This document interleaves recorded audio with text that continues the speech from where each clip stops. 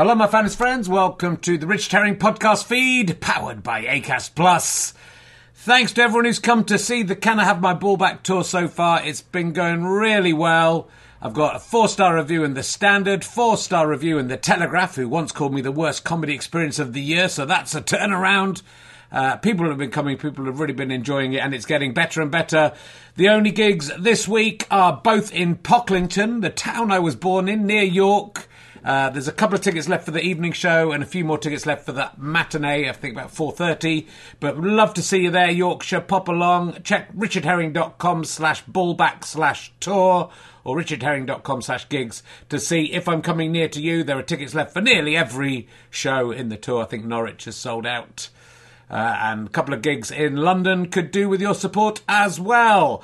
Anyway, please listen to the podcast. Do spread the news about the podcast to your friends. Listen as much as you can. Numbers are slightly down, which may affect the future of this podcast. So just leave it playing, even if you're not in the room. Love you. Now sit back, relax, and enjoy whatever it is you're going to listen to. Life is full of what-ifs. Some awesome, like what if AI could fold your laundry? And some, well, less awesome. Like what if you have unexpected medical costs? United Healthcare can help get you covered with Health Protector Guard fixed indemnity insurance plans. They supplement your primary plan to help you manage out-of-pocket costs. No deductibles, no enrollment periods, and especially no more what-ifs. Visit uh1.com to find the Health Protector Guard plan for you. One size fits all seems like a good idea for clothes until you try them on. Same goes for healthcare. That's why United Healthcare offers flexible, budget-friendly coverage for medical, vision, dental, and more. Learn more at uh1.com.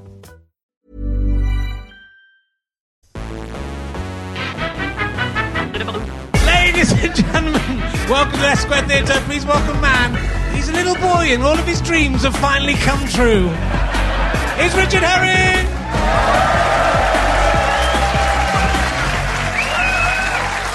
Thank you very much. Thank you. Thank you very much. Welcome to the show. It's Richard Herring's Leicester Square Theatre podcast. But I was talking to the porn actor Jean Valjean last week. He looks very much like Peter Bainham, last week's guest.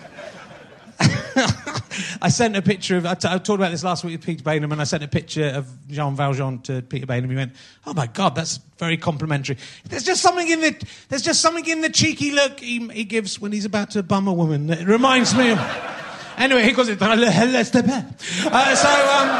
he's French. He isn't the real Jean Valjean. It's not his real name. I'm going to do a very quick bit of stand-up for the show because I think it's going to take a little time, but also my guest wasn't in the wings when I started, so I'm just going to give them some time to get here. Oh, I should say to everyone here in the room, Maria Bamford's going to be the guest next week, so please do buy tickets for that. It's going to be awesome. The stuff that's happened this week, I was lying in bed after last week's podcast, and my wife does the morning after, usually with the kids, and I heard my daughter saying to my wife, "Daddy eats wee-wee and poo-poo." That's what... I can't believe she would say that. I told her that in confidence. That is very upsetting. And she's really got into saying wee-wee and poo-poo, which is great, because I spent like 8 years of my life between the ages of 28 and 36. And all I said was wee poo poo bottom the whole time. So I'm really proud. My wife thinks I'm encouraging my daughter, but I'm not. I'm going, "Oh, don't do that, it's very naughty," and then we laugh together. I'm telling her off. But this week is being recorded just after International Women's Day, which went quite well. For me, as you know, I do track men down on the internet. And I won't go into in great detail, but I don't remember much about it. It's a very wearing day for me when I'm just telling men that there is an International Men's Day and it's November the 19th. My favourite one of the day was, though, some American gentleman typed, "When's International Men's Day?" And I don't mean in a homo type of way. And I replied, "November the 19th, don't alienate the gays or you'll never get your dick sucked." So that is that was my favourite of the day. Any sign? Okay. Is he? Are they aware they've got to come on, John? Just. Is he? He's aware that we'll be talking out here. I see. Right. So my guest this week. He's having a great chat in the dressing room. I think he's on his own. He's probably best known as Brod in Survivors. That was a great show. Will you please welcome... It's Brian Blessed, ladies and gentlemen. 180 episodes.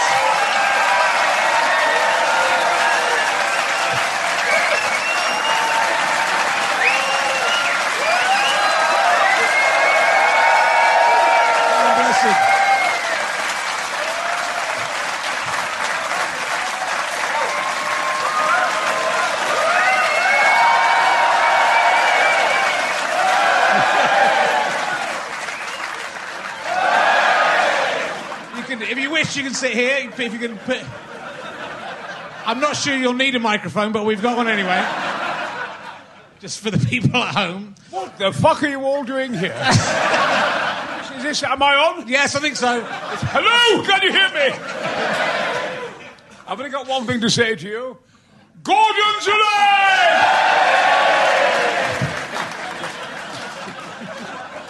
And if Well, only, I have if only to that say, were the case. I am fucking amazed you're all here. Yeah. What the fuck are you all doing here? Well, I'm marvellous to be here. You can speak now. They've come to see you, Brian. I've been trying to get you on this podcast for a very long time. It's been very difficult to get you.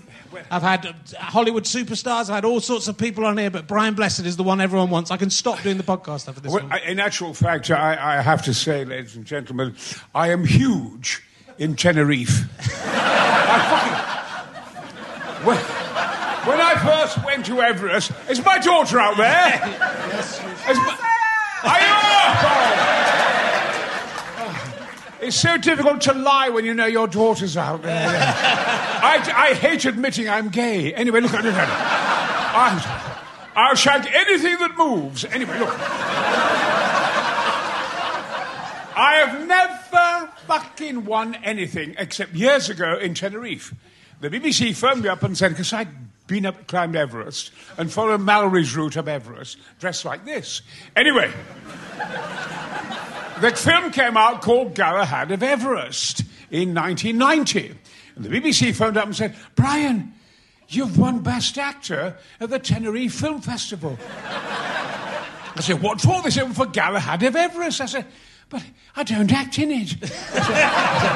I climb a fucking mountain. Anyway, I went along to Tenerife, and there was Kevin over here, my Robin Hood, Kevin Costner? Yeah, very good. And he's not as dumb as he looks. So there was Kevin Costner here, and Daniel Day-Lewis for Dancing with Wolves, and I was in the middle. I accepted it, and they gave it to me. I said, thank you very much, it's my best performance ever. I mean, how the fuck could I lose 7 stone, which I do in the film, by acting? Anyway, I accepted the award, and it was a big bone on a piece of rock. And I took it home, and my fucking Jack Russell ate it. Please speak up. Ask me any question you like. Go on. Well, I have one question I ask a lot of guests. What's that? I think this question may finally be about to pay off. Have you ever seen a Bigfoot, Brian Blessed? Well, I can answer that question. Yes. No. I'll be very serious now, because I can see with this audience I can be wonderfully serious and full of gravitas. What was the question? Have you ever seen or a Yeti, or a Bigfoot, or a Yeti? Now, look, ladies and gentlemen, a third of Canada has only been surveyed by helicopter. A lot of the lost world in South America is completely unknown. So in Canada, it's Bigfoot, Sasquatch, and then you move across from Canada into Asia, and it's the Almas giant. The Russians have records of the Almas giant, 7, 8, 9 feet tall. You move across Asia, it becomes the Metomar, and it becomes the Yeti, and then you move down to Sumatra, and it's Orang Pendek. upright man. And there is a BBC camera crew down there at this moment. They've been there for 10 years, taking photographs because they are besotted with it. But you see, I don't need that in the fact that I look in the mirror I fucking adore the way I look. I mean, people like Branner and Anthony Sher and Derek Jacobi and McKellen and all of them, they're shite compared to me. I fucking look. I have never met a man with such sexual drive when I look in the mirror, of such fucking amazing talent. I'm fucking unrivaled. So I look in the mirror and I thought, that is a fucking lovely Yeti. I love my face. I love it that I look like a gorilla. And so, now, hold on a minute. To answer your question, I have, it's in my book, but over the years I've worked with gorillas. And they love me. And I wrestled a gorilla in Canterbury many, many years ago. Many, but bear with me, I'll be with you in a second. A few years ago in Canterbury, I wrestled Gurgis. He was 6'3", a big, lovely gorilla. I used to wrestle him. I was very glad in the last King Kong film, but one, the blonde girl doing somersaults and King Kong laughing, because gorillas laugh. And when I used to wrestle Gurdjieff, I used to grab his bollocks. Absolutely true. And it made him helpless. Anyway, what I want to say is this, because I'm fed up with all this sex stuff. I have had females come on at me. Now, these working with female gorillas that I did in Canterbury and at Chessington at the time, there's about 6 of them. I sat with the gorillas because they love me. And they're very passive, the females, but they are dirty fuckers. And they empty your pockets. You must empty your... Going there, they empty your pockets. They'll empty your pockets. They're very quick. And they're very passive, and then gradually their hands start to move towards your flies. And they start to unzip. And it's a universal language. And then it will knock on the nose. And then their hands come out again, and they start heading for your cock again. And you stop them like that, because they are absolutely oversexed. Now, you think with me. Only with you or with us? But the thing is, and I please, I'm talking. It is.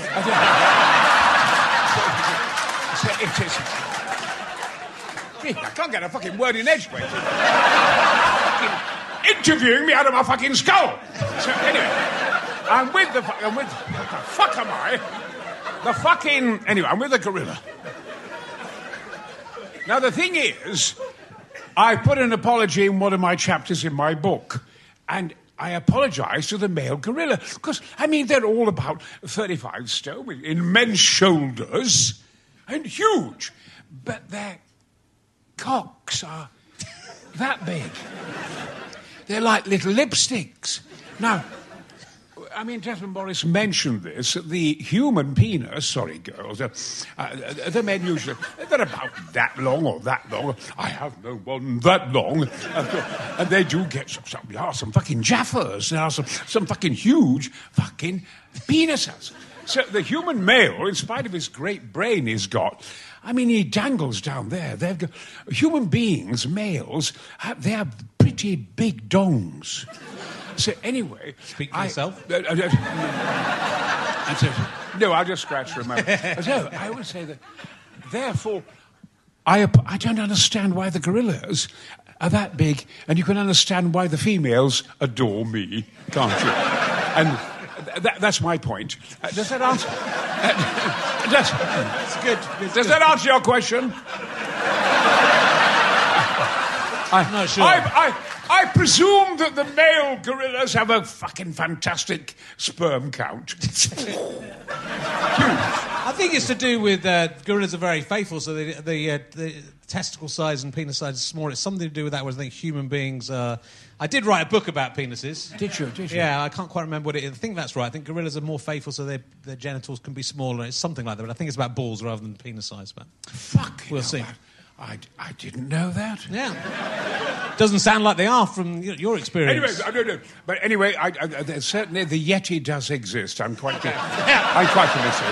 You went to search. You went because there's another question I ask is, have you ever been in a canoe? But I've never asked, have you been in a canoe that's been paddled by an orangutan? I said, Guinness. When I was down there in Malaysia, I was in this canoe with this fucking great orangutan. You know, I've got these great fucking lips. And with an orangutan down there, he was rowing us in the fucking canoe. And I'm saying, is this the right way?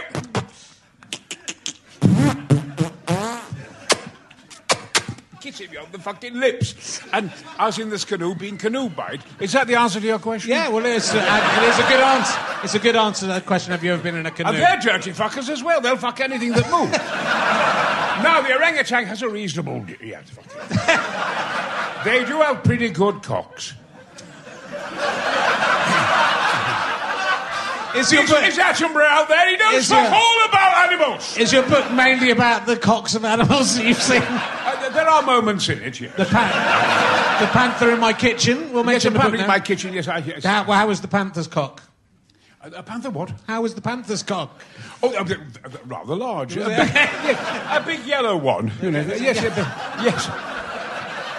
I don't think the sperm's yellow, but I think it's kind of a blue colour. Yeah. But again, you think the sperm's a... Yes. But ask me another question. I will do. Well, someone has answered the Bigfoot question by saying that they've seen your foot, and your foot's quite a big foot, because you've got did you have an accident with your foot where your foot's flat? Is that right? Where do you get this information? Well, I don't know. This is incredibly embarrassing. You see... I think Marcus Brigstock said he'd seen your foot. And he's a total prick. That is by the by. I'll chin the bastard. No. What we're talking about... when I was a little boy, and I was a lovely boy, in Yorkshire, son of a coal miner, and every week I'd go and see Flash Gordon. In black and white, in the cinema nearby, 8 years of age. And we did Dasties, which means dairy. And of course, when I saw Flash Gordon, we then represented the characters, and I always became Voltan. That I got wings like Voltan. I never dreamt that one day I'd actually play Voltan. And we'd jump off bridges, where the Flying Scotsman were. And I jumped far too high of a bridge, and I had damaged my right foot. And it's always been shit ever since, But it's a good weapon in judo. And it's got me on Mount Everest. But that's why my foot is like it is. I want to say while we're on Flash Gordon, ladies and gentlemen, is this a cock? No. Okay. Let's not go over. I want to say that in Flash Gordon, eventually, of course, I did the film. And I think it's a wonderful film because it's comic strip. It's got wonderful style, a lovely cast in it and everything else. And there's that marvellous moment when we invade Rocket Ship Ajax. Absolutely amazing. And it took ages that day to get the dynamite ready for days and get the special effects ready, get the dwarfs ready, the fucking monsters ready. And, of course, when you see films of Superman, there's only 2 men flying or 3 men flying. In Batman, 1 man, 2 men, nothing. But in Flash Gordon, our film, you've got 4,500 people flying. It's amazing with their wings and me at the front. So it took ages to get it ready, get our wings together. I did have, of course, an extra wing wire. I had an extra wire on my cock because, to hold me up because I'm being rather heavy down there. I had all the fucking lines when I'm flying up there. You could end up with a falsetto voice. Hello! I didn't want. So I had an extra one on my bollocks. Anyway. That sequence when we're flying down, everyone's getting... Then they gave me a bazooka. And, of course, he's made of cardboard. And he's given me the bazooka and flashes alongside me. Of course, the terms I use are my RAF squadron when I was doing my national service. And there it is. So, stand by, Brian! Action! And I went, well, who wants to live forever? Squadron 40, dive! And down we came.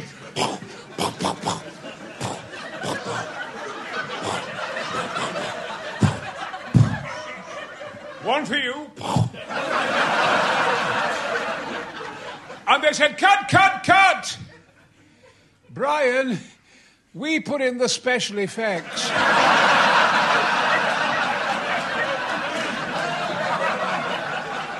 I have never felt such a cunt in all my life.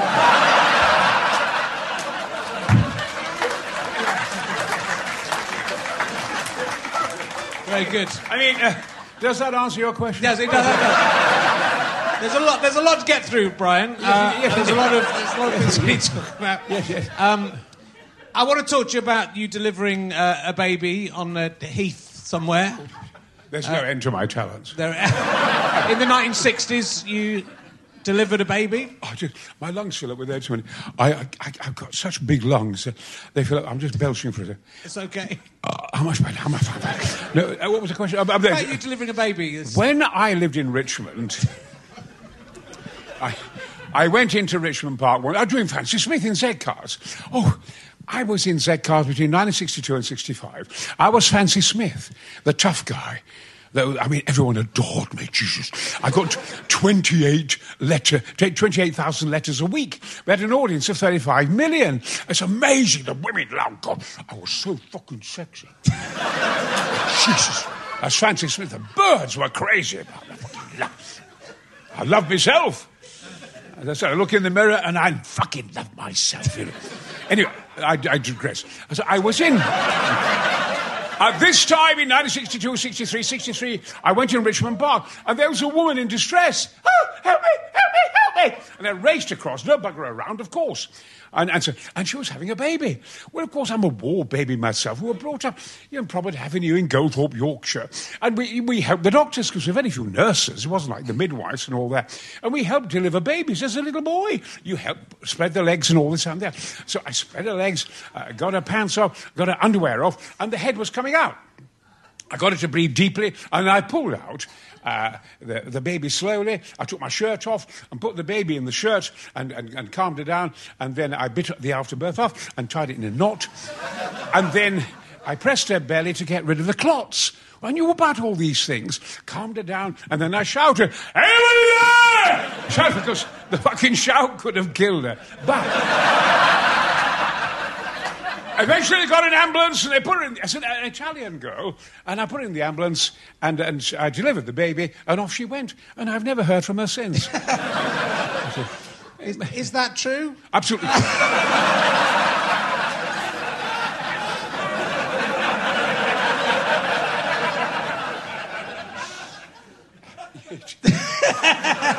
It is. My life, true. I don't know why my life is full of all these things, but it always seems to happen to me. Well, you've had incredible things happen. You met Pablo Picasso. Do you remember meeting Pablo Picasso? Yes, it's a long story, ladies and gentlemen. It's not that long a story. It's an insane story. Look, it's insane. I'm the son of a coal miner in Goldthorpe. I was born in Mexborough, lived in Goldthorpe, Probert Avenue, Flying Scotsman and all that. And I was a war baby. We had two pilots in our house, two Polish pilots who shot down Messerschmitts at Finningley Airport. They went to... It was so exciting. And when the war ended, there was a great celebration in Worsborough Park near Sheffield. 350,000 people. And there was Zhukov there, the great Russian general, and Patton, the great American general, all got together. No more war! We can't believe that we got where we are at the moment, can you? Now a bit of warmongering going on in the world. There's going to be no more wars. We'd won the war. There was great celebrations. No more, no war, no more, no more, no more. They're all singing that. It was Worsborough Park.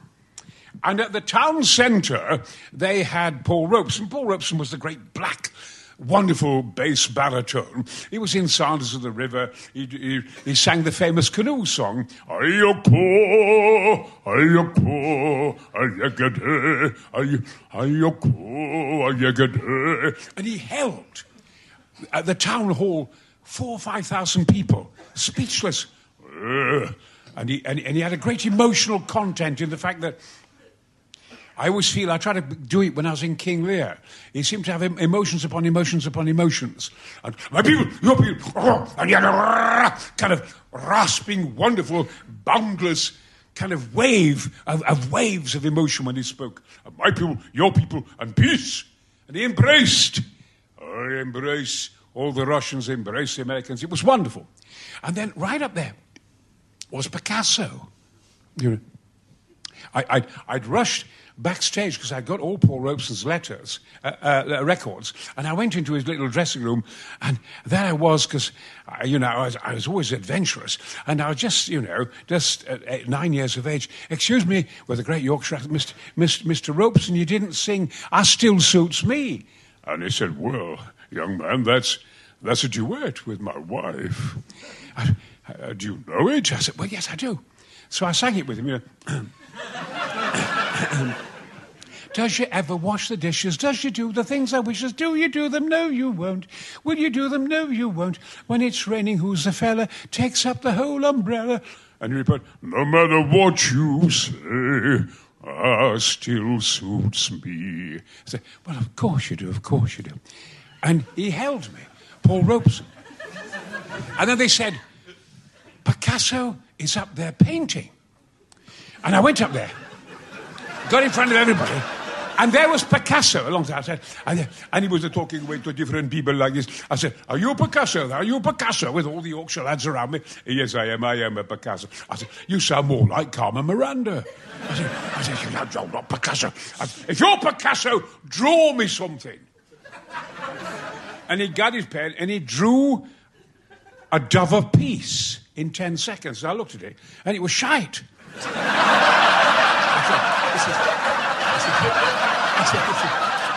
said, this is not a dove, this is not a dove. It's not a dove, I'll draw you a dove. And he said, well, it is the first time that I have a critic. To the child, it means nothing. I'll draw you a dove. And I drew him a dove.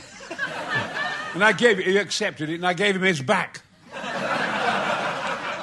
You can see the dove of peace. When you see it now, of course, to an adult, it's a hand like that, holding a dove.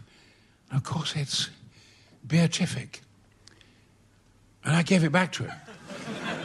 And and it was in it's in the gallery in Sheffield. You can see it. The dove of peace that Brian Blessed turned down. And it's valued at 57 million. My father wouldn't talk to me for a fortnight. Any more questions? You're right. That was very embarrassing. It was a longer story than I expected. I wasn't expecting the duet in the middle of it. We've got plenty. We've got plenty of time. It's good. You're a very good interviewer. I like you. I fancy you myself. I'm taken, unfortunately, now, Brian. I waited a long time for you, but I like this. I don't know. I haven't seen this story in many places, but when you were playing Fancy Smith in Z-Cars, you were in the BBC TV Centre, and as people of my generation will remember the statue of Helios in the centre that Roy Castle tap danced around. You had a story with... Yes. It's a bit embarrassing. I was Fancy Smith. We were the creme de la creme. You know, I mean, they loved us so much, the four boys in the car, and the inspector and the sergeant. I mean, we're just massive. We could do anything. It was wonderful. There was only BBC One and ITV. That's all there were at the time. So I couldn't walk any. I was bigger than the Beatles. But I was this... And everybody wanted to be in Z-Cars. I mean, you know, from Laurence Olivier to James Mason, Kenneth Moore, Peter O'Toole, and all of them, they all wanted to be in Z-Cars. And Wendy Hiller, I did a two-hander with her virtually in Z-Cars. Absolutely very marvellous. But anyway, we'd play cricket with the Director General upstairs on the 4th floor, as you see it now. And in the middle was Helios, this great kind of pole, kind of cenotaph thing. And at the top was Helios, all naked and bronze, lovely, and so forth. Very, very high indeed, above a fountain. And I remember, so the Director General and Hugh Weldon and all of them, Hugh Carlton Green said, Brian, you're a mountaineer, you climb mountains, you've climbed the Matterhorn and Mont Blanc. We want you to climb Helios. And this is 12 o'clock at night, and they're all pissed. The Director... What? I went there and they turned the fountain off, and I got on, I shimmied up. I got to the top, and then Hugh Weldon shouted, well done, Blessed, now take it out. And I took out this French letter, this condom.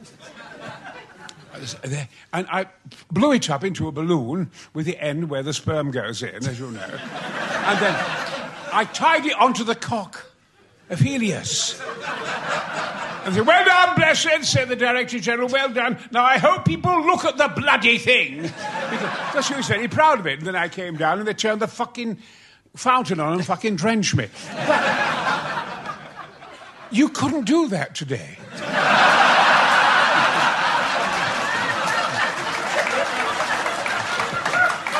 Because all the yuppies who live there would be furious. That's why. Hey, I'm Ryan Reynolds. At Mint Mobile, we like to do the opposite of what Big Wireless does. They charge you a lot, we charge you a little. So naturally, when they announced they'd be raising their prices due to inflation, we decided to deflate our prices due to not hating you.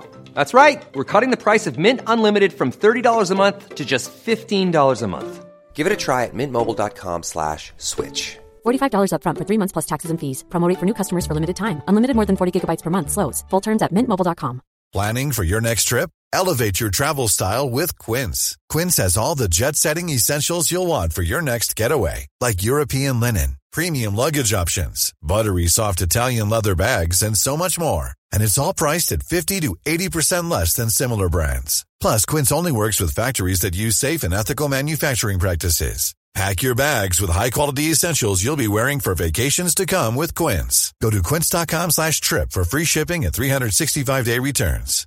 Hi, I'm Daniel, founder of Pretty Litter. Cats and cat owners deserve better than any old-fashioned litter. That's why I teamed up with scientists and veterinarians to create Pretty Litter. Its innovative crystal formula has superior odor control and weighs up to 80% less than clay litter.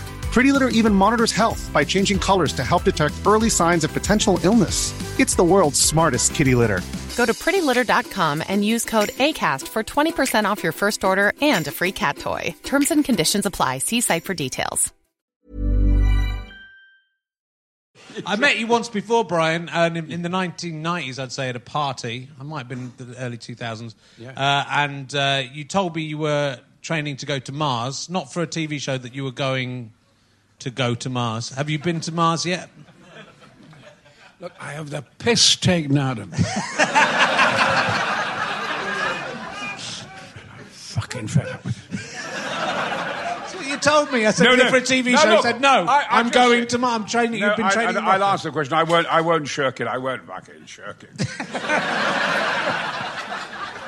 Incredibly phallic, isn't it? Like a Dalek's cock. Anyway, what was the question here? Are you going to? Have you been to Mars, or are you going to Mars? It was very funny. Years ago, Kenneth Branagh and I don't know many actors. We have a father-son relationship, Ken and I. Are you in the audience, Ken? Well, bollocks, it doesn't matter. Anyway, we have a father-son relationship. I'm the son, he's the father. He's an old cunt compared to me. And so I listen to all his ambitions, and he sits in my hut, and he looks at me, and I think I'm the only person who completely surprise and shock him at the time. And then, when he's finished talking, he says, "What are you doing next?" I said, "Well, I'm going to Mars." He said, "Yes. It's a little red dot in the sky." I said, "Well, no, I'm going to assimilate going. You see, my biggest love in life is space. And as you're sitting here now, people say, well, you'd never get me, Brian, going into space. You'd never get me in a rocket ship. But you've got no choice. You're travelling at 57,000 miles per second as you sit here. And so is the solar system, and so is the Milky Way. So every time you wake up, you're in a different part of the universe. You're space travellers, and we're young. We are the children of stardust, yearning for the stars. It's in us. We're only beginning. There's so much out there. It's amazing that you can get your laptops and press them, and then you can see all the continents on Titan, and you can see and all the other moons on Titan. You know, it was astonishing that that we can now see all these continents on these moons and on these planets. There are mountains on Mars 4 times higher than Mount Everest, Olympus Mons, the size of Spain. I want to go there, I want to climb it, I want to be there. At the age of 6, I was told by our infant teacher, Mrs. Gummersall, that there were other worlds besides ours. I thought they were painted. The stars, no, they're real. And Mars, I painted Mars when I was 6 years of age, all red. I wanted to go there. So I saw things like Flash Gordon, and I saw things like Angry Red Planet, The Man from Planet X, Journey into Space. I yearned and yearned and yearned. And I said to NASA and the Interplanetary Society the other day, I was heartbroken at 7 because I couldn't go there. And I'm still heartbroken. Get off your fucking arses!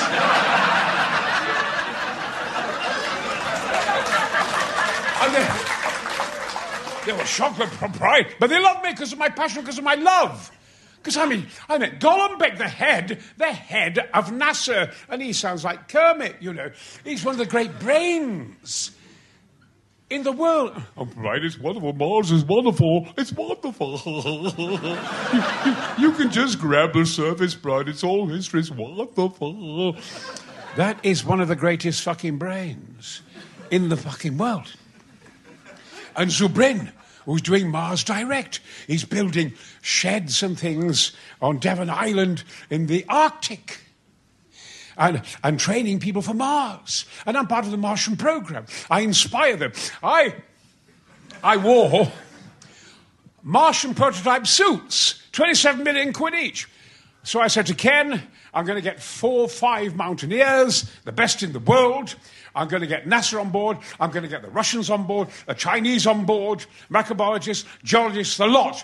And we'll go, we'll film in Russia, we'll train in Russia. I'll be trained completely as a cosmonaut, total training. And I'll do the same. I said, and we'll go to Reunion Island in the Pacific. And we did massive tents, helicopters.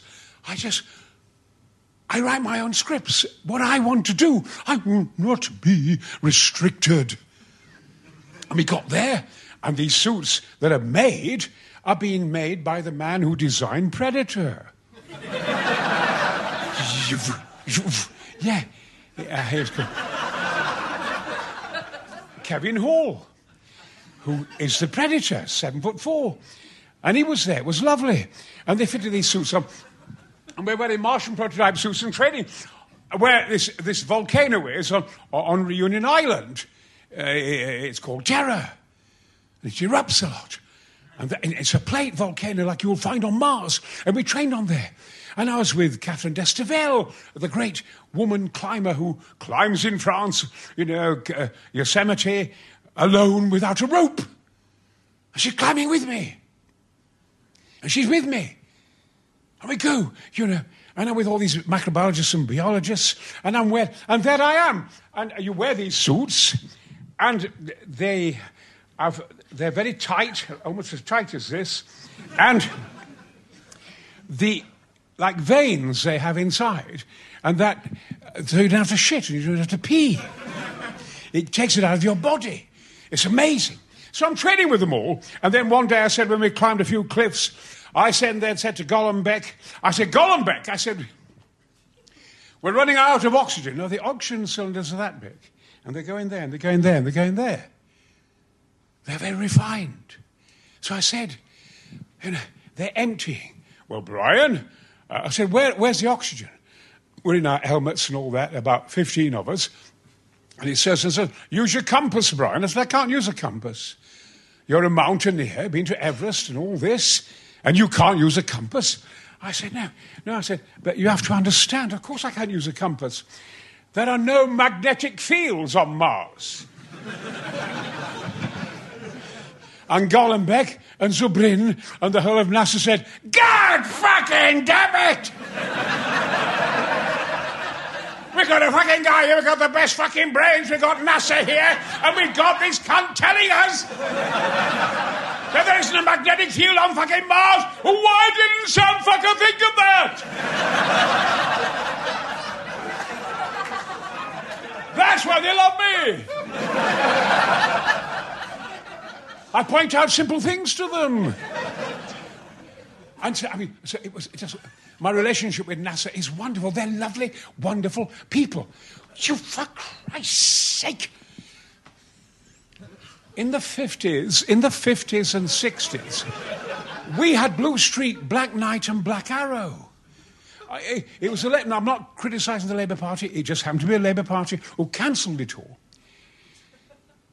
We were training at the Woomera Rocket Range in the 1950s. We led we would ahead of Wernher von Braun. We'd have been on Mars. We cancelled it. The European rocket Ariadne, that's Blue Streak. Look here, youngsters. I can see what they're of all ages. You know, my religion is young people. And, Christ, we have brilliant young scientists all over the country, and they're out of fucking work. I used to talk to Pillinger before he died about this. And it's tragic. But at last, I am working in Abingdon with Skylon, developing space planes for the moon and Mars, and we're coming back. We're coming back. And I'm part of that program. And it's incredibly exciting. And so we're going to get out there. Another thing I want to say is... hello.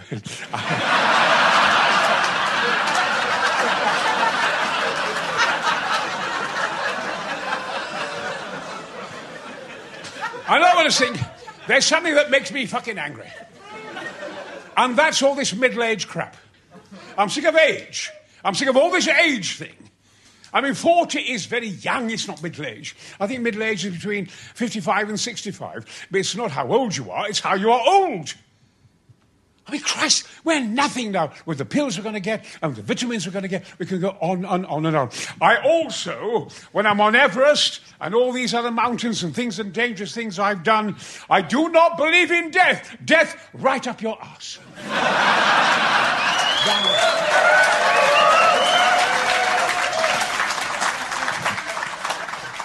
As the great poet John Donne said, death, thou shalt die. You've always been alive. Darling, you're a young woman, young man, young woman, young. I mean, say you've been alive 25 years, whatever your age is. You know, you've been alive 25 years, but when were you dead? You've never been dead. You've always been alive. You haven't arrived at what you are now in 25 years. It's taken eons. Exploration. I find now in astronomy, mountaineering, all the other sciences, what can I say, is that exploration is not a discovery. So Britain's talking about it at the moment. It's sending me a treatise on it. It is a remembrance. A discovery is limited. But remembering, as T.S. Eliot says, we shall not cease from exploration. And the end of our exploring will be to arrive at the place where we started and know it for the first time. So it's all there. It's out there. And we're going to make it. I'll stop for the moment. We're still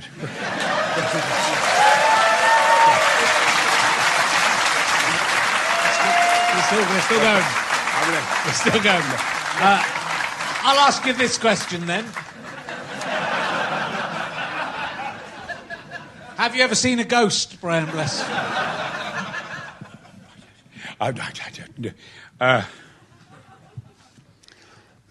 I've had strange experiences in this rediscovery. Yeah, me too. I better stand up.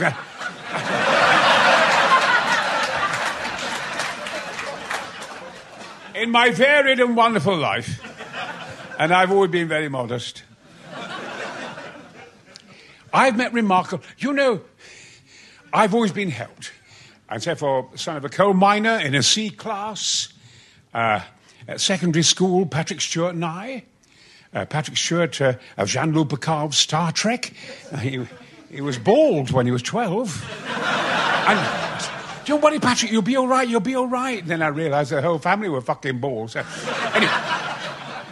But Patrick would follow me everywhere. I'm always 2 or 3 years older than Patrick. And I took him everywhere. We went on drama courses, we went here, there, and everywhere.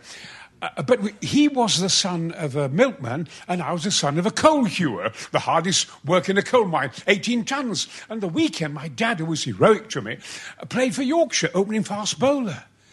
Amazing. It was absolutely kind of adorable. But anyway, what were we going to say? I've waylaid myself. Patrick and me. Anyway, we had nothing. We had no qualifications. And Patrick and I loved the amateur theatre. We went on summer drama courses in Yorkshire, in the Calder Valley. Magical valley, magical place, magical professional teachers. We never dreamt of being professional teachers. We're 11 and 12 and 13 years of age. And we come back from that, and then our teachers, you see, we all need help. You do so much on your own, you can do so much, but then you need teachers, you need people to help you. People of taste and knowledge. We all need help. We're a team. And anyway, Patrick and I remember we went to Sheffield, to the Lyceum. And we'd never seen a professional actor. And we had heard of Donald Wolfert. Now, I don't want to bore the arse off you. Who is Donald Wolfert? Wolfert was my physique. He was kind of broader than he was long. And he was the greatest King Lear of all time. Because I played Lear recently. And he was a great King Lear. And Harold Pinter said he took up acting and took up writing and everything because he saw Wolfert as King Lear. And we got there, and Patrick and I saw his King Lear, which, it mesmerised me, what he did. Of course, he's a tremendous big head. And that week he'd done Shylock and Iago and Othello and Richard III, Richard II. You name it, he'd done it. And he was holding onto the curtain in front of Patrick and I. We were mesmerised, and he said, "Thank you very much, ladies and gentlemen. Next week, I shall be presenting my Hamlet. And my good wife will be playing Ophelia." And a man from the back said, "Your wife's a bloody whore!" And Wolfert replied, "Nevertheless, she will be..."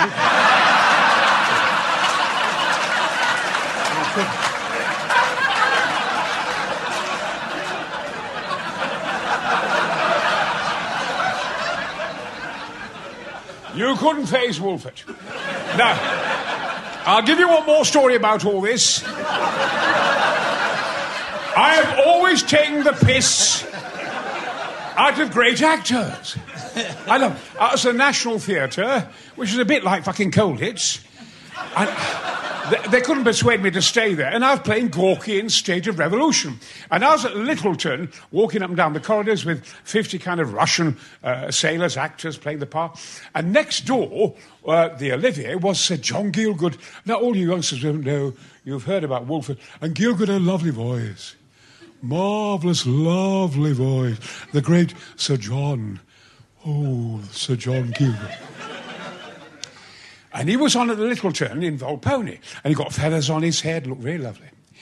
And used to pass me in the corridor. And I used to grab his arse.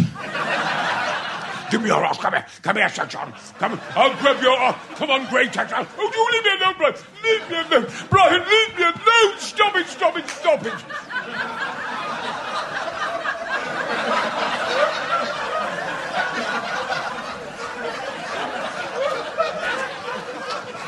So Peter Hall said to me, "Brian, we all love you, Brian. We do love you, but you're terrifying, Sir John."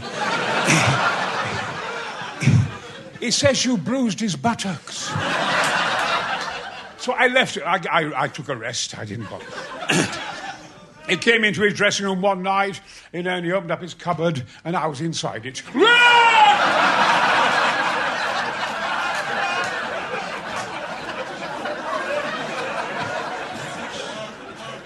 He said to people later on, he said to Michael Bryant, you know that Brian Blessed, he's a terrible man, but he's a lovely bit of rough. I'll do one more theatrical story of the giant... At the Royal Shakespeare Company, there was a director there called Robert Atkins. All actors, when they feign Victorian acting, do Robert Atkins, a little bit of that.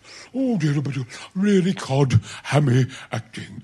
And he began Regent's Park. And he was 10 years at the Royal Shakespeare Company putting on marvellous productions. Robert Atkins, My Physique again. And anyway, the bastards, because they are fucking shits at times, anyway, imagine... They said to him, you know, you've done very well here, but we want some new blood in, some new minds. And therefore, we have to give you your notice in 3 weeks' time. Terribly sharp, the whole thing is well known. And, that's fine. It's just that on the last night, we'd love you to make a speech, if that's all right. At the time, I have to mention that the Royal Shakespeare Company was sponsored by Flowers Ale.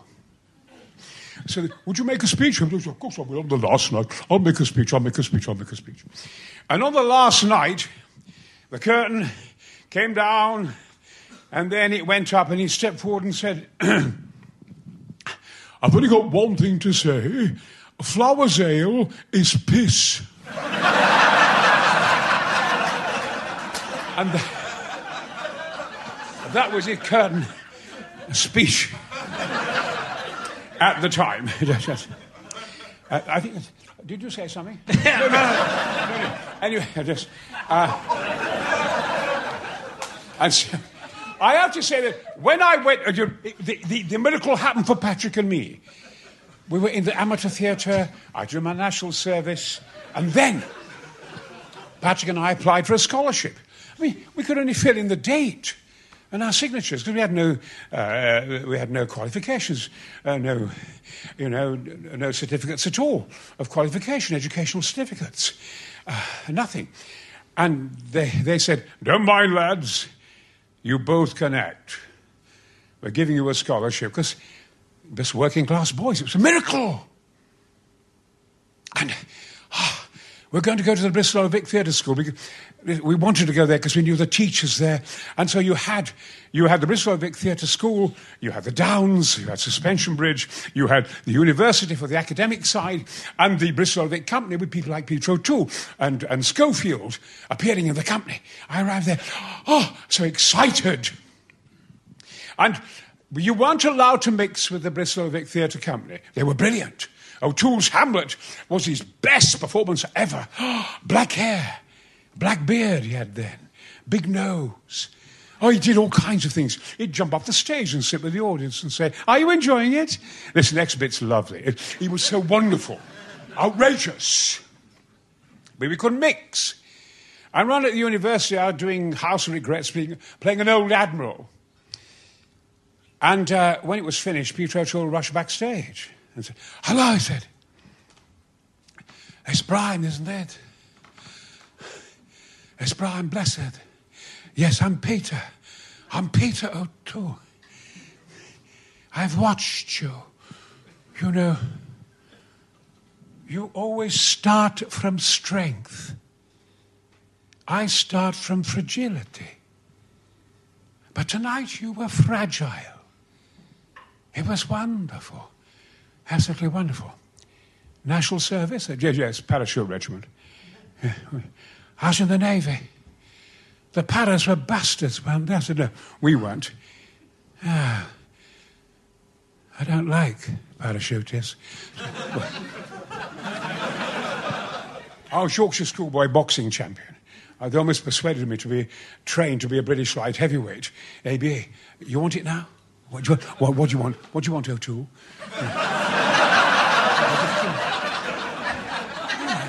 That's all right. It's all right.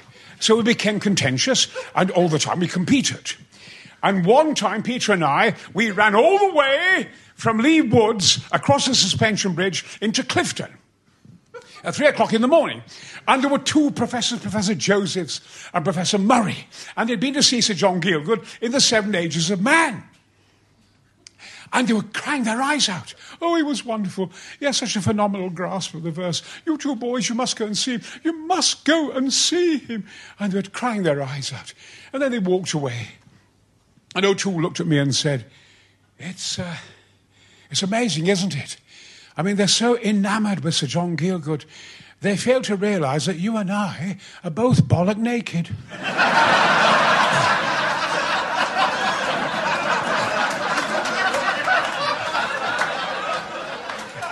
What was the question?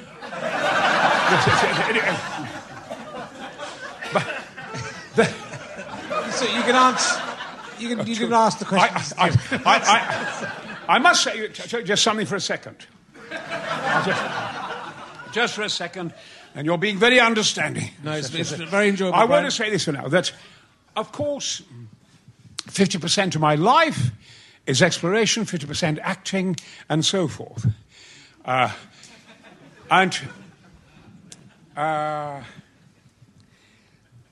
Richard Pryor said to me, Brian,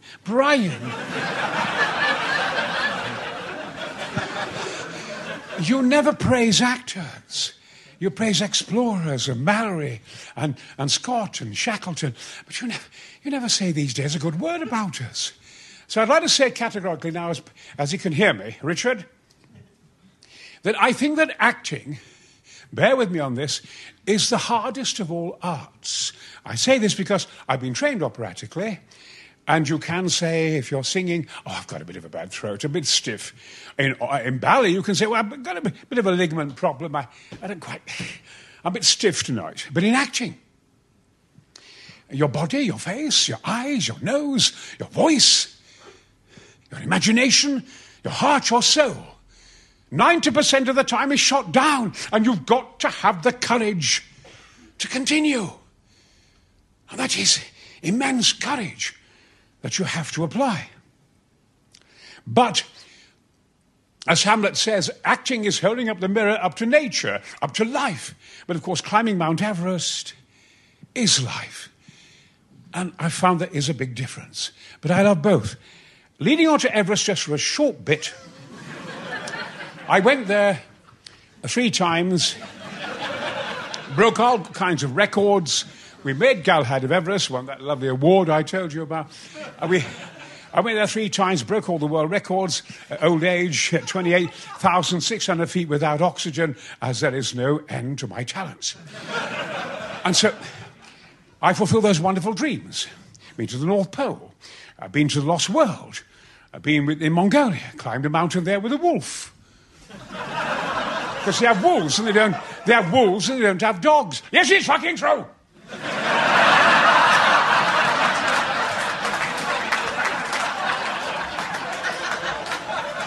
Where the fuck was I? Yes.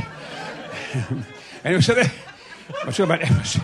Anyway, I was on not the 9 o'clock news. And I thought, because actors have got to be actors. You know, when I'm Galahad of Everest, I suddenly was on a camera and I had to be me. I couldn't act. And I got to like me. I got to love me. You know, so I got to know who I really was. And when it comes to climbing mountains, everybody wants to know about toilets. And I was on the programme. The Queen saw it as well. She washed it after the watershed, whatever it is, and so forth. And we were on the southern side of Everest. We had a pretty rough time in the monsoon conditions. And we got up to 26,000 feet. Now, at that you have a change at 5,000 feet, a change at 10, a change at 15, the height of Mont Blanc. At 22,000 feet, you have 14 days to live and you die. Die of lack of atmospheric pressure, gamma rays, cosmic rays. At 25,000 feet, you've got 4 days to live and you die for the same reason. Lack of atmospheric pressure, etc. At 28,000 feet, you've got 1 day. We were at 26,000 feet. There's me, David Empleman-Adams, Graham Hoyland, and Doji. And 4 of us on the Lhotse face. There's Lhotse, and there's Everest. They're joined. And it's a 4-mile drop. Tear you to pieces if you fall down there. 387 dead bodies down there. Tear you to pieces. And 4 of us in a 2-man tent. And I'm the only fucker whose brain's working, because it doesn't bother my brain. You can see I'm sane, can't you? It doesn't bother my brain. And we're in the fucking tent. And suddenly, and there's a storm going on. We're going to go for the summit in 2 hours' time. There's a storm going on. And suddenly, Hempel and Adam, because you see, you talk to Bonington and all these people, and they're asked about toilets on Everest, and they say, well, we had our private dunny. We behaved very well. We took our paper and things like that. Absolute bollocks. Mountaineers are dirty, filthy bastards. There's an old saying, mountaineers have furry ears and pee through leather breeches. They wipe their arse on broken glass, those hardy sons of bitches. They're dirty fuckers. I have to say, if you do go to Everest, always make sure you camp above the French.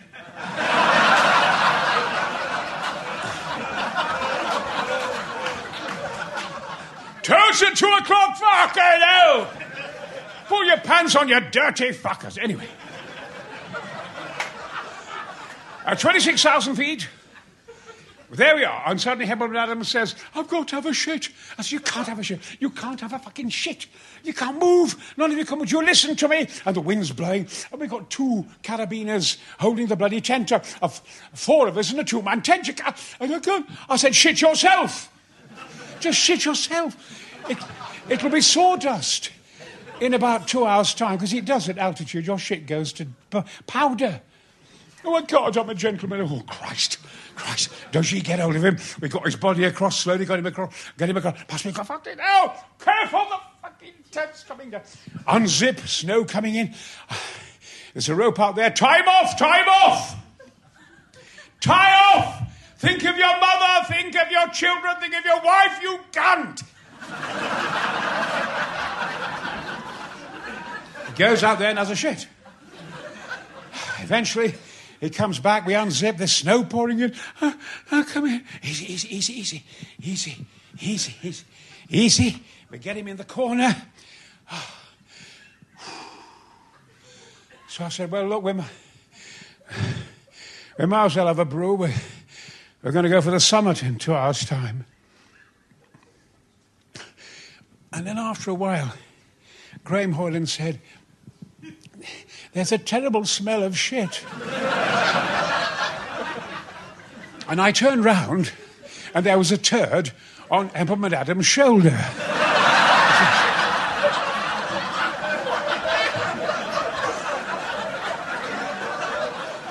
What had happened was, he'd had a shit, and the turd had gone up in the air, and there was a lull in the wind, and it landed on his shoulder. And that is the glamour of Mount Everest.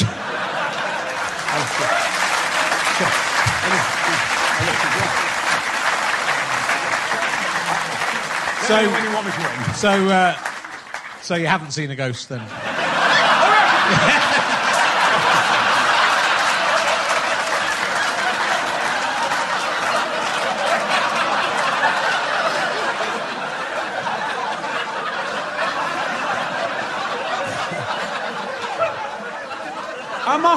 Am I being fucking upstaged?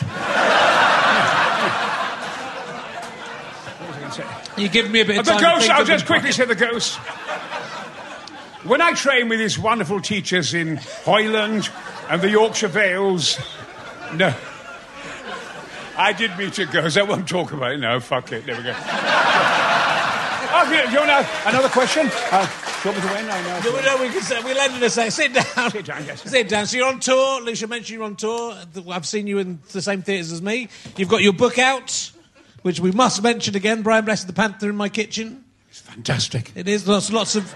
You used to work as a plasterer, is that right? Yes, a plasterer. You can always tell a plasterer they have very supple wrists. I can mix that way, mix that way. So when I was in the Three Musketeers, because I believe all actors should wear defence well, I did épée, sword and sabre in the RAF and at drama school and won the Gloucester Foil Championship. So I've always fan-studied the Three Musketeers as Porthos after Fancy Smith. It was a big change being flamboyant as Porthos. Very, very flamboyant with a moustache and all that. And Jeremy Brett was a wonderful D'Artagnan. And so the BBC looked after me. I said, we need help. They put me in The Three Musketeers, they put me in I, Claudius, and all that kind of thing. It was one of the first things I remember, one of the first programs I remember really getting into as a kid. And you're Caesar Augustus in that. Yes. You know, it was awesome. You are, it has to be said, Brian, a fantastic actor. I do want to say that before we end. You're absolutely superb. Superb.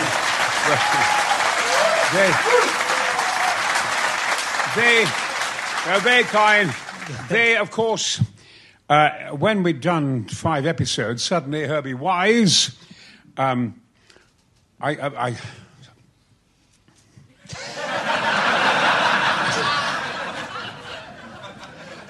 been in, when I was in Z-Cars, we had the best writers. We had all the best writers in it.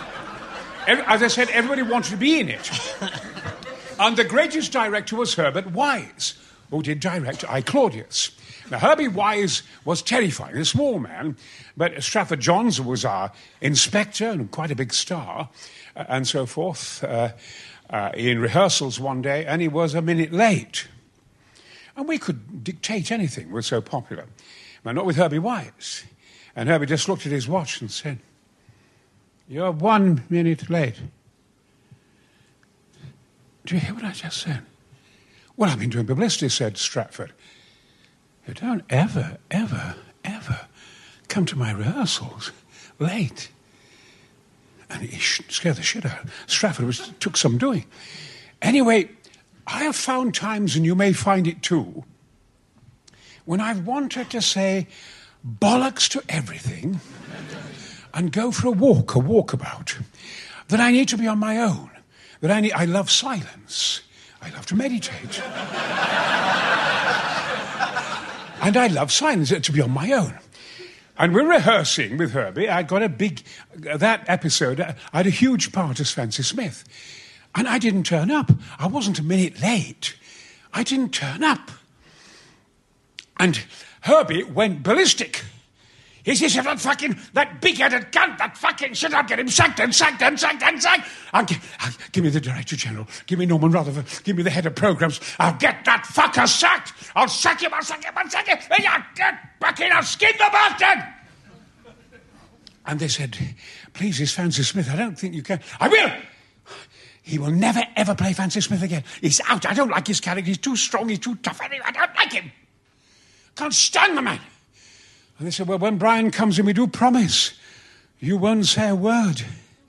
"What? I'll skin him." Anyway, after about 7 hours, I came in, and there was Herbie, and I just shouted, "Herbie, my mother's dead! She's had a heart attack. She's in hospital. I've been up and down the fucking M1, and my dad is in shock. He's in Leeds Infirmary through fucking shock. I've been to Leeds Infirmary, Doncaster Infirmary. They're both fucking dying." And I'm crying my eyes out. And Herbie Wise went. And Frank Winston said to him, "We told you weren't going to say anything." "Right. Let's start rehearsals. I'm so sorry, Brian." Anyway, they said to me that, because I'll use a chair for this, they said to me months later, they were doing I, Claudius with all the creme de la creme. And my agent said, "Herbie Wise wants you to play Augustus Caesar." What? Herbie Wise? He hates me. He can't stand me. Anyway, he wants to see you. And so anyway, I said it should be Paul Scofield. It should be Alec Guinness, not me.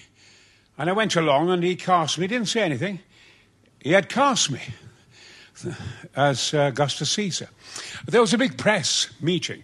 John Hurt, Derek Jacobi, me, Baker, Sean Phillips, Patrick Stewart, everybody was there. And the press said, "Wonderful casting, but we can't understand why have you cast Brian Blessed as Augustus Caesar?" And he said, "Because no one can shoot shit like he can." And that's exactly, of course, what Augustus does. He talks shite. Like most of our politicians talk shite. And he gets away with things. You know, so he says, aren't you looking lovely today? Oh, are you leaving us today? Are you going to the port to go to Greece? Oh, I'll help you on your way and have your fucking throat slit on the... You know, so this kind of... It worked. It was... Yes, I'm picking on you. You're the fuck... And so it was very mafia. And so, you know, it was extraordinary. But Herbie eventually said to me one day, he said... And they're all sad because they're having a wonderful time now, making everybody laugh as Augustus. You're going to die in this one. We're all dreading it, Brian, because you're now 85, 86, and you're dying. And I want to see Rome die on your face. Sian has 10 pages of dialogue, but I'm not going to see her. It's just the camera's going to be on your face, and you start dead. You die as the camera's on your face. And I want it on your face for 5.5 minutes. I said, Herbie, it can't be done. It can't be done. If you see people in films, when they're dying, you count. It's 3 seconds, 7 seconds. Freeze frame. We're not. We're having a curtain blowing behind you, so there's no cheat. 5.5 minutes. Just say action.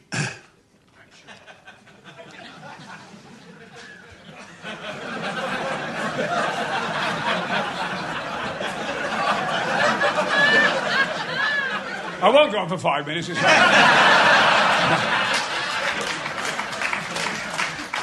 it got headlines in the papers because, of course, in the end, there's no one quite like me. Anyway.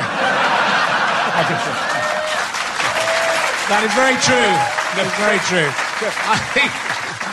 I think it's everything I ever dreamt that this would be. And there was so much more to talk to you about. Yes, indeed. But... what? What is it? He wants you to keep going, I think. Keep going! I'll tell you what, of course, I'll tell you what, Holy, it's all right. I understand that he has got to get through other people in this. What we're going to say is, I was going to say that Branner's always fascinating because I fear nothing. I don't fear death because death doesn't exist. Fuck off. I fear nothing. I've got mountains and I've got this and I've got that and volcanoes. I have no fear whatsoever.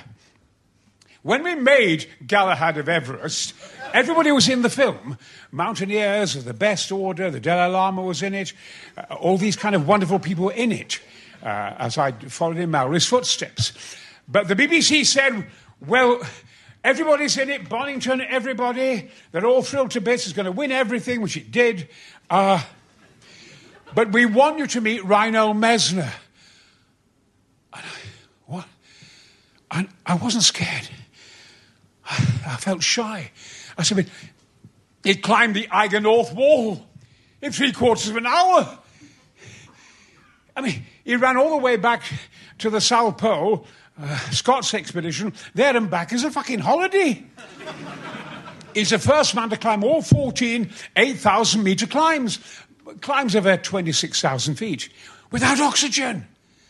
The climbing world bowed to Messner. Lived in a castle, didn't meet anybody. Oh, Christ, I'm a greenhorn. I mean, this is not the ideal figure for going up mountains. You know what I mean, son? Yes. So it was... They said, Brian, they approached Messner. They explained, they said, an actor. I don't want to meet an actor. I said, well, look, he's a servant to the whole project. You know, it's not about egos. He's telling the story. He's being a servant. 1 minute. I'll give him 1 minute. Oh, shit. So he went to his castle. He has a castle. And there was a castle. And the BBC were all over his garden. And I was really fucking embarrassed, you know. Oh. And then I thank God he wasn't there. And then suddenly a car came up. And this car came up. And this man got out of it in ringlets. He'd just come from the South Pole. And we put drums on it. Vum, vum. Vum, vum. Vum, vum. And it's Messner. And I shouted, Reinhold's here! And he turned round, he looked at me, he strode across, he took me by the shoulders, he looked into my face and said, you can stay all day, you're as fucking mad as I am. and begin. Now, I'm just going to say now, to bring it to a conclusion, I'm going to miss you all. And eventually, it happened again a few years ago. Would I be Pavarotti? Because here's Brian, who's not frightened of anything. And so Ken Branagh said, fucking scared? Well, I'm not fucking scared. I said, but when I was in Cats, because I was in Cats, when I was in Cats, I met Placido Domingo and Carreras. And I said, you call him Maestro, and you kneel to him, and you bow to Pavarotti. And he said, yes, I do, because my voice has a lot of fruit in it. I have difficulty with certain projections. Carreras here has a cloudy voice.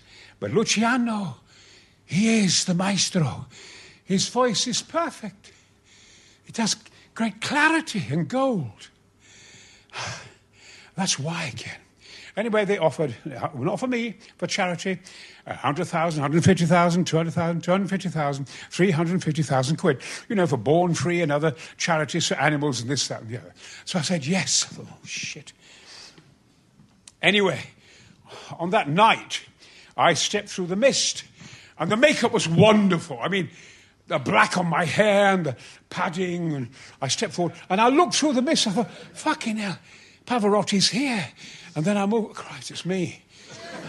And the audience cheered and cheered and cheered. And then they stopped. And they thought, well, it looks like Pavarotti, but he'll never sound like him. I would need a piano, and I've been shouting a bit. I wouldn't need a piano if I had it.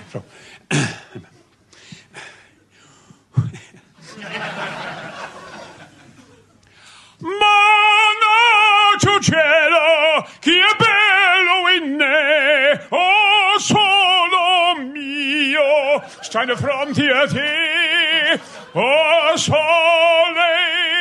oh suore mio. There you are.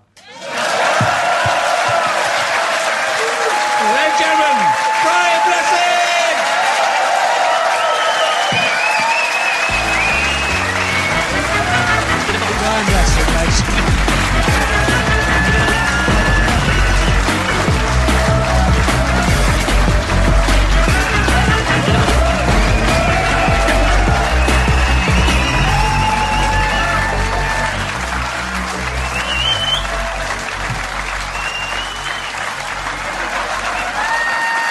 We're doing another one, Pat.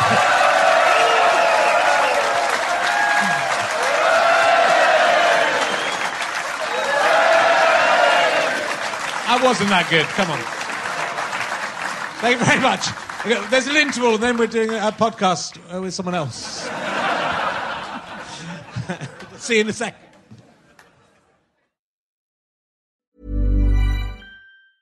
Ever catch yourself eating the same flavorless dinner 3 days in a row?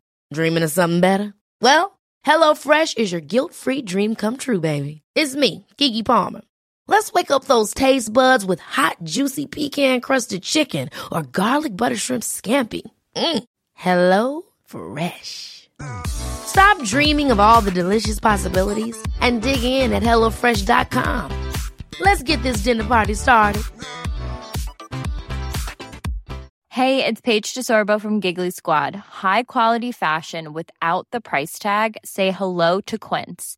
I'm snagging high-end essentials like cozy cashmere sweaters, sleek leather jackets, fine jewelry, and so much more. With Quince being 50 to 80% less than similar brands. And they partner with factories that prioritize safe, ethical, and responsible manufacturing. I love that. Luxury quality within reach. Go to quince.com/style to get free shipping and 365-day returns on your next order. Quince.com/style. Imagine the softest sheets you've ever felt. Now imagine them getting even softer over time. That's what you'll feel with Boll & Branch's organic cotton sheets. In a recent customer survey, 96% replied that Boll & Branch sheets get softer with every wash. Start getting your best night's sleep in these sheets that get softer and softer for years to come. Try their sheets with a 30-night guarantee. Plus, get 15% off your first order at bollandbranch.com. Code BUTTERY. Exclusions apply. See site for details. Thanks for listening. richardherring.com/gigs. GoFasterStripe.com for all my books, downloads, all that sort of shizzle. Oh yeah, I know all the cool words. And would love to see you on the Can I Have My Ball Back tour if you can make it. Bye.